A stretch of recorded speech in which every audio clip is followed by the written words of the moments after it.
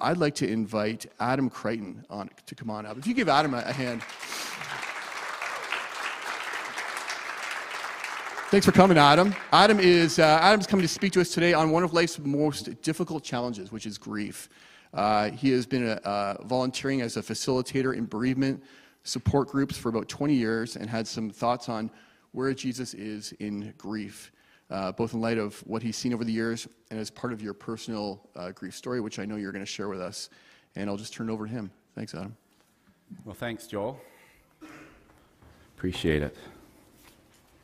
Morning, everybody. Well, I'm hoping today to spend a few minutes reflecting on some wisdom the Scripture imparts to us about grieving and mourning. We've just finished the Christmas season, which promises us hope and peace and joy and love. Sometimes, though, after the party's over, we get this kind of crash. The reality of January, and in some cases, the unexpected struggle of Christmas season, is a reminder that some things haven't changed. And one of those things can be the journey that is grief. Before we get into some thoughts on that, since not everybody knows me, it's probably best to introduce myself in a couple of different ways to you. It might be easiest to start by saying I'm Fiona's husband.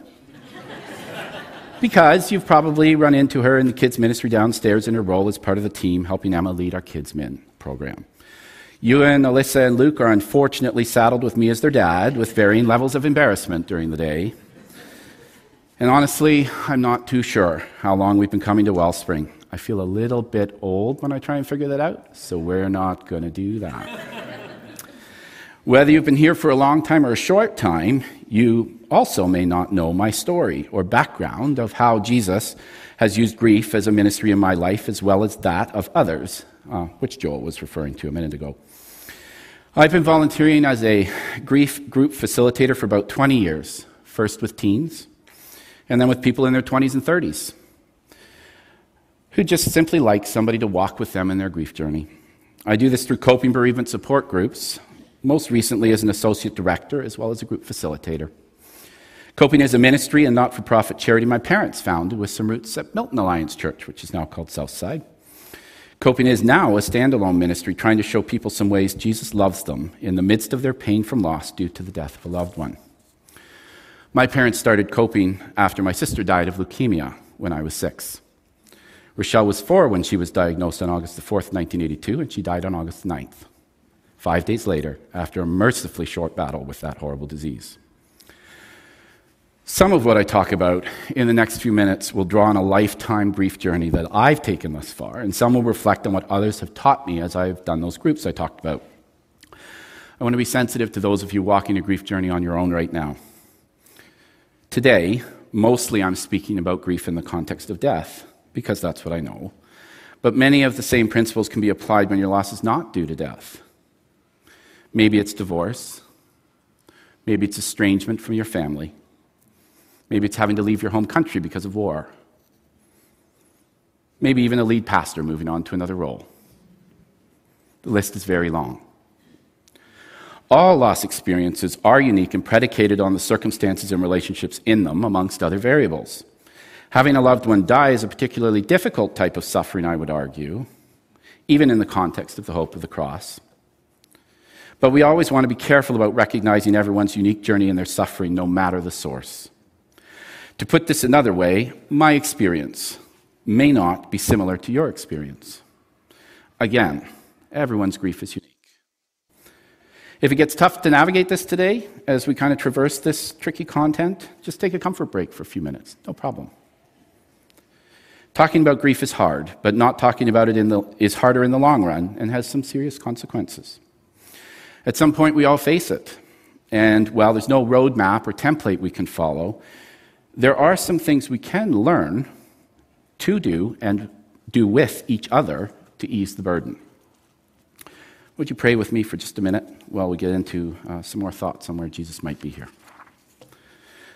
Lord God, we are so grateful for a God who knows us and understands what it means to be human. As we continue in your presence this morning, we pray for a peace that only you can bring, while we consider ways to endure loss informed by wisdom only you have. May the words I speak not be mine but yours, and may those that miss the mark just be forgotten. Jesus, we invite you to move among us now and bring healing as we face the consequences of death. Amen. Let's start off by considering Matthew 5:4. It imparts the well-known wisdom, "Blessed are those who mourn, for they will be comforted." How exactly does that work? I love the truth imparted by Scripture here, and the challenge of implementing comfort as a church family is immense at times. I think this happens to be one of the trickier Beatitudes to live with in a practical way. How do we genuinely live out the hope of the cross while still meeting people where they're at in suffering and mourning? So we're going to do three things. We're going to look first at some information, the myths of mourning. Then we'll go into some scripture and thoughts on where faith might fit into our grief journeys and how we can help each other endure the pain of loss. And then we'll finish up with hope, because with Jesus, it always finishes with hope. Now, up front, the format of my message might be kind of unique, and we'll draw on my own experience in grief, as I mentioned, but as you probably know, the Bible does have quite a lot to say about grief and suffering. Like anything else in life, we need to approach grief through the lens of God's truth. That, therefore, means we need to address some fundamental myths that both culturally and as believers, we have come to often accept about grief. Not only do we need to acknowledge these myths about grief, but we need to throw them out. They simply don't work in practice, and they aren't true. One last thing before I get to this. Don't worry if you've bought into any of these myths. They are much of our death-avoidant cultural dialogue in the Western world revolves around these myths, and they're very hard to see past as a result. So myth number one, grief and mourning are the same experience. They are not. Grief is the internal thoughts and feelings we have about our losses. It is the pain, the sense of sadness, the emptiness, the loneliness, the anger, the despair. The list goes on. Mourning is grief gone public. It is things like funerals, like social media laments, maybe coming forward for prayer ministry. It is doing something in memory of the person that died and talking about their life and death with those who knew them. Everyone grieves, but not everyone mourns. They get the keep busy or keep your chin up message and just try not to. Without mourning, healing into a new sense of normal is not possible. The loss will not reconcile, and you'll be left less whole and less able to live and love fully again. Part of why grief feels so lonely for many, I think, is because we don't mourn together well. I can't tell you how many times I hear in my support group statements like, "I've never really told someone this, but I feel like I really need to," followed by a story of some very difficult circumstances around someone dying. Following up the next week, I often ask questions like, "How did you feel after telling that story?" And it's usually something like, "Tired, but relieved," or "I can't explain it, but I felt lighter." We need each other to mourn. Your grief journey is unique, but you need not walk it alone. It's singular, but it need not be solitary. Myth number two. There is a predictable and orderly stage-like progression to grief. While sometimes grief experiences share some commonality, grief is incredibly unique, as I've mentioned about 5 times so far. Are you getting that? Yeah. And does not follow a progressive pattern towards healing. Elizabeth Kubler-Ross wrote at the stages in her 1969 book called On Death and Dying, and later commented she never intended for people to take them as a roadmap, but just to create a sense of commonality. So you may today feel denial, or you may never feel denial. Tomorrow, anger, or never anger.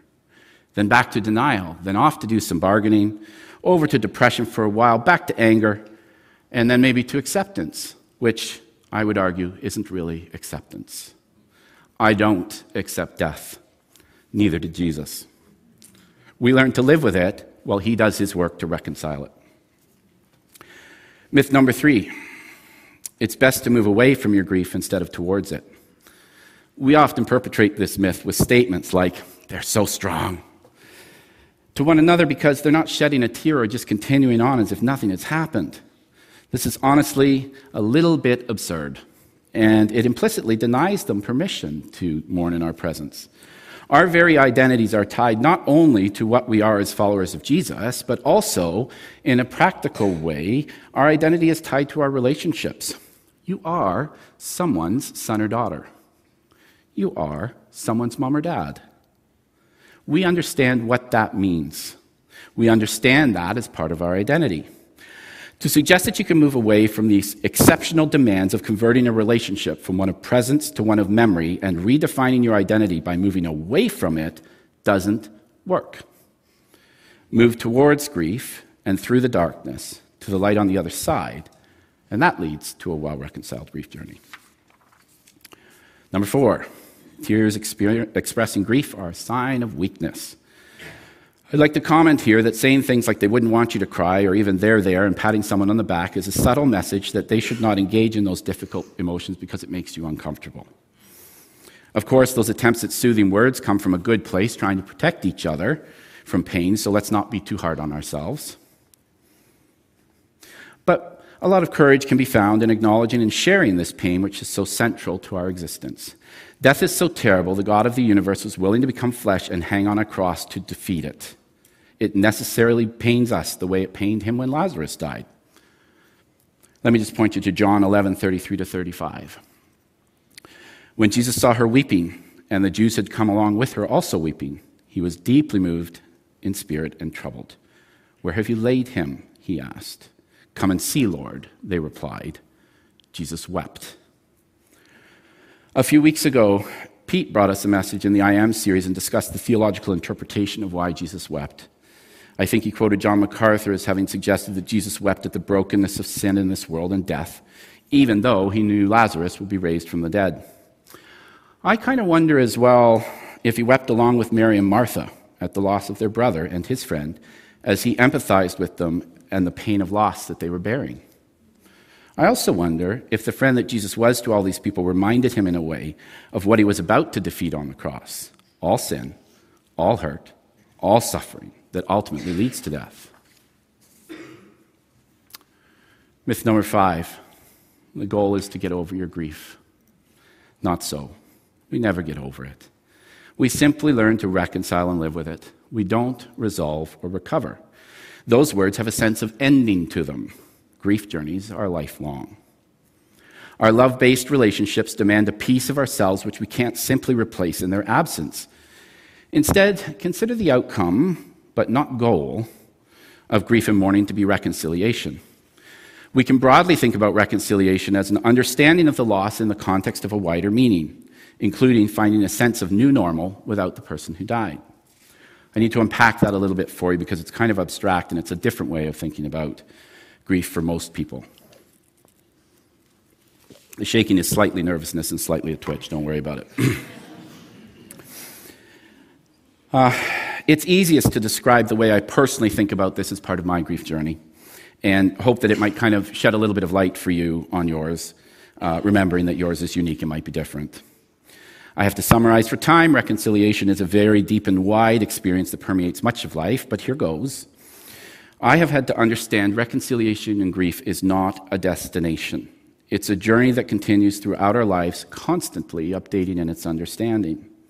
In my case, this has meant reforming the way I view God to both live with the mystery when Rochelle died of why us, why her, why then, but then see the grace in his willingness to provide opportunities to bring meaning to her death through the grief support work and talking to you today.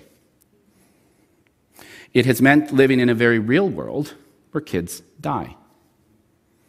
It means understanding for our kids that a stomachache is usually just a stomachache and not leukemia.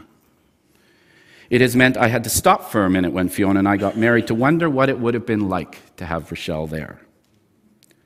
It meant learning to be brave as a little kid. She was always the one who went up the stairs to turn on the light.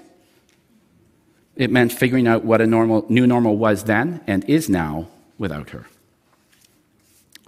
I think perhaps this is what C.S. Lewis meant when he wrote, "Grief is like the ocean. It comes on waves, ebbing and flowing.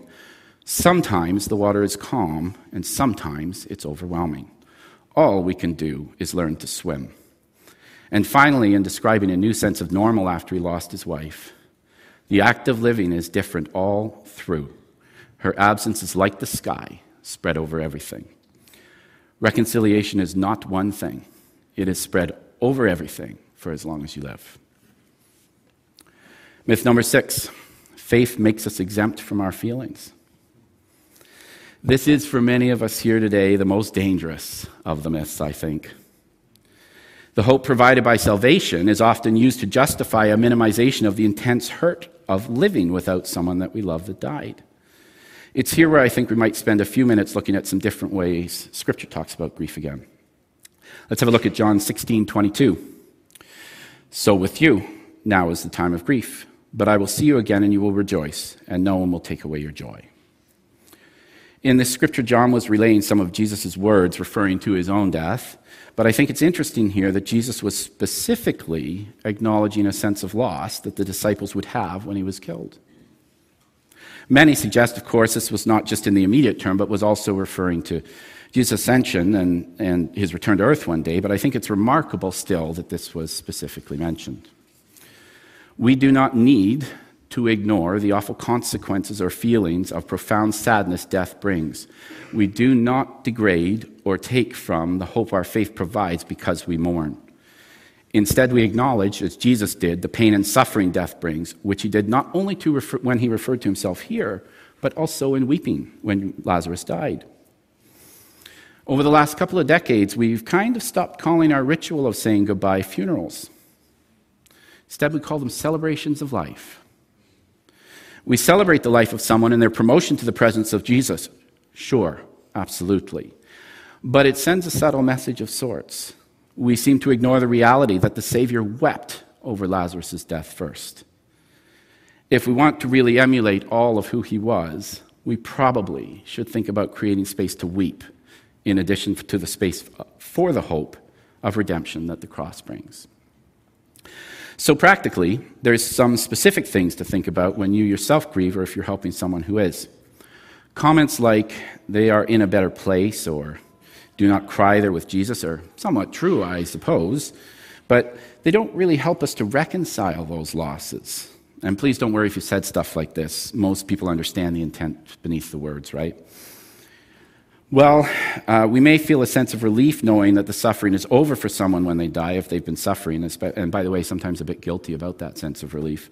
We still need to find a way to live without them and reconcile the terrible memories that the trauma of death can inflict.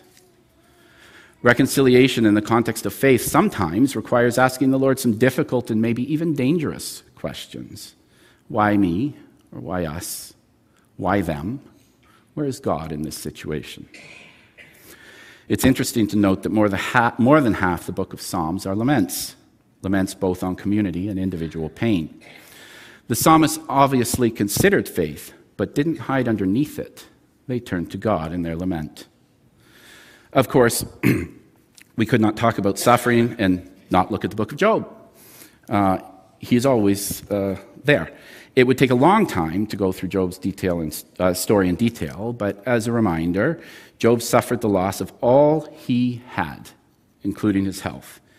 He never cursed God, but spent a lot of time asking him questions and lamenting, going so far as to suggest it was better he had never been born at one point. Church family, mostly what I hope you'll hear today through this portion of Job's story is not the incredible courage of Job in the face of immeasurable suffering, although it's certainly valuable to note those lessons. There are well-established and far better theodicies, which just means defenses of God's goodness in the face of evil, that have been written about Job than I could ever hope to create a commentary on. What I would like to do, though, is turn to Job for a moment and see some ways we can help each other as we grieve. So Job 2:11 through 13 says, when Job's 3 friends, Eliphaz the Temanite, Bildad the Shuhite, and Zophar the Naamathite, heard about all the troubles that had come upon him, they set out from their homes and met together by agreement to go and sympathize with him and comfort him. When they saw him from a distance, they could hardly recognize him. They began to weep aloud, and they tore their robes and sprinkled dust on their heads. They sat on the ground with him for 7 days and 7 nights. No one said a word to him because they saw how great his suffering was. Church, This is one of our challenges. Set out from your homes to comfort one another in loss. Weep with one another, and metaphorically or maybe literally sit on the ground with each other. This matters more than anything you say or do to walk with a grieving person, and it is one of the most powerful examples of how Jesus' love is in action in people's lives today. When my sister died, it was a Christian hockey player friend of my dad's who came and sat in our living room for weeks. Not really saying much, I'm told, but just sipping on coffee and watching TV. It wasn't very comfortable. It wasn't fun. It wasn't easy, but it was survival in some very dark days. Beyond that presence of one another, what then are some other ways we can put this into practice and be like Job's friends to each other and the grief journeys around us? We have this habit of saying, if you need anything, please don't hesitate to reach out. I have a bit of wisdom for you. Almost no one will. Instead, think about actively checking in over several months, not just 2 weeks or worse, the 3 days you get off work in the standard bereavement policy. How we are supposed to end a lifetime of relationship and reconcile that in 3 days is beyond my comprehension at this point. But I digress. It's helpful to ask some questions like, how can I help you when you feel overwhelmed? Are you eating and taking care of yourself? Can I make you something? Now, church, just an aside. Grieving people love lasagnas, but not that much. Break it up a little. It's a running joke in my groups all the time. One lasagna is fine, but 25 lasagna, yeah, okay, you got it. What's your favorite memory right now? Is there something I can do that might be comforting right now? What has helped you in other tough times? Can we do that together? Would you like to have coffee or lunch today? We can talk about something else other than grief if you want, or we can talk about your grief, whatever you think. I'm here to help with some chores. Can I take out the garbage or do the backyard work or clean up? Very practical matters like this seem trivial, but they are very hard to do for grieving people. Do you want to talk about anything at the moment? And lastly, avoid advice giving. By all means, if you found something helpful in your grief experiences, offer it as a suggestion. By saying something that helped me was, but don't prescribe things. Healing in grief comes from the journey, not the instructions other people give you. So now, since we've covered some myths and some of the ways we can help each other, maybe we can also think about what a future looks like as part of a grief journey. Often for Christ followers, the question of how can I use this suffering to bring Jesus to the world and so create some meaning comes up. Let's not confuse meaning for reason. There is little to be gained, in my opinion, by suggesting the reason someone died was only to accomplish the purposes for the kingdom. While that may or could actually be true, I guess it does not really help the mourner to point it out, and in most cases, I would argue you can't really know. I personally think when people die, their purpose for the kingdom is accomplished, whatever it was, but I have yet to find a reason for my sister to die at 4 years old. Death probably shouldn't make sense like that because God didn't originally design us for it. Death is a curse of sin. There is, however, great opportunity to bring meaning in my sister's life, which I'm doing right now by sharing this perspective with you and extensively in the bereavement groups I facilitate. I have to say how awesome it is to me to have the opportunity to show people the compassion of Jesus in the depths of their suffering by walking alongside them in their journey and also honor Rochelle's memory by doing so. Perhaps my other challenge to you, in addition to sitting in the ashes with each other, is to bring to bear your loss experiences and companion or walk alongside those around you in their grief journey. Maybe sharing in their grief journey will bring meaning to yours. So, I'm over 20 minutes. My granddad is very angry in heaven now, but that's fine. We're going to keep going. If I may, though, be so bold as to quote Shane and land the plane here. Let's turn back to John 16:22. As a reminder, it says, I will see you again and will rejoice, and no one will take away your joy. This captures in one way the unfailing, everlasting, and completeness of hope we have in Jesus. I want to tell you something I've noticed, church family. I companion both Christians and non-Christians in our grief groups. Companion comes from Latin, and it means to come with bread to someone, but in contemporary English, it means to come alongside someone. While non-Christians find very effective ways to reconcile their grief and loss, they lack the reconciliatory catalyst that the hope of the cross brings to the journey of believers. When in the midst of the garbage of grief, focusing on seeing Jesus again, knowing he has defeated death, and being filled with anticipation of him making it all right, can be a powerful tool that provides moments of relief from the otherwise unbearable pain of death. Coupled with a body of fellow Christians who will metaphorically tear their clothes with you, as Job's friends did in this suffering, we find courage to endure and then find a new sense of normal as we face the death of those around us. So a closing thought as the worship team returns to the stage. A few months ago in March, Sunder Crichton spoke here at Wellspring about glory. This sermon is online, and if you missed it, you should probably go back and watch it. It was fantastic stuff.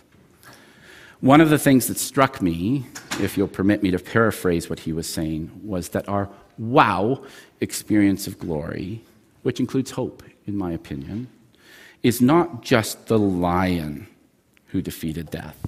It's also the lamb who suffered on the cross.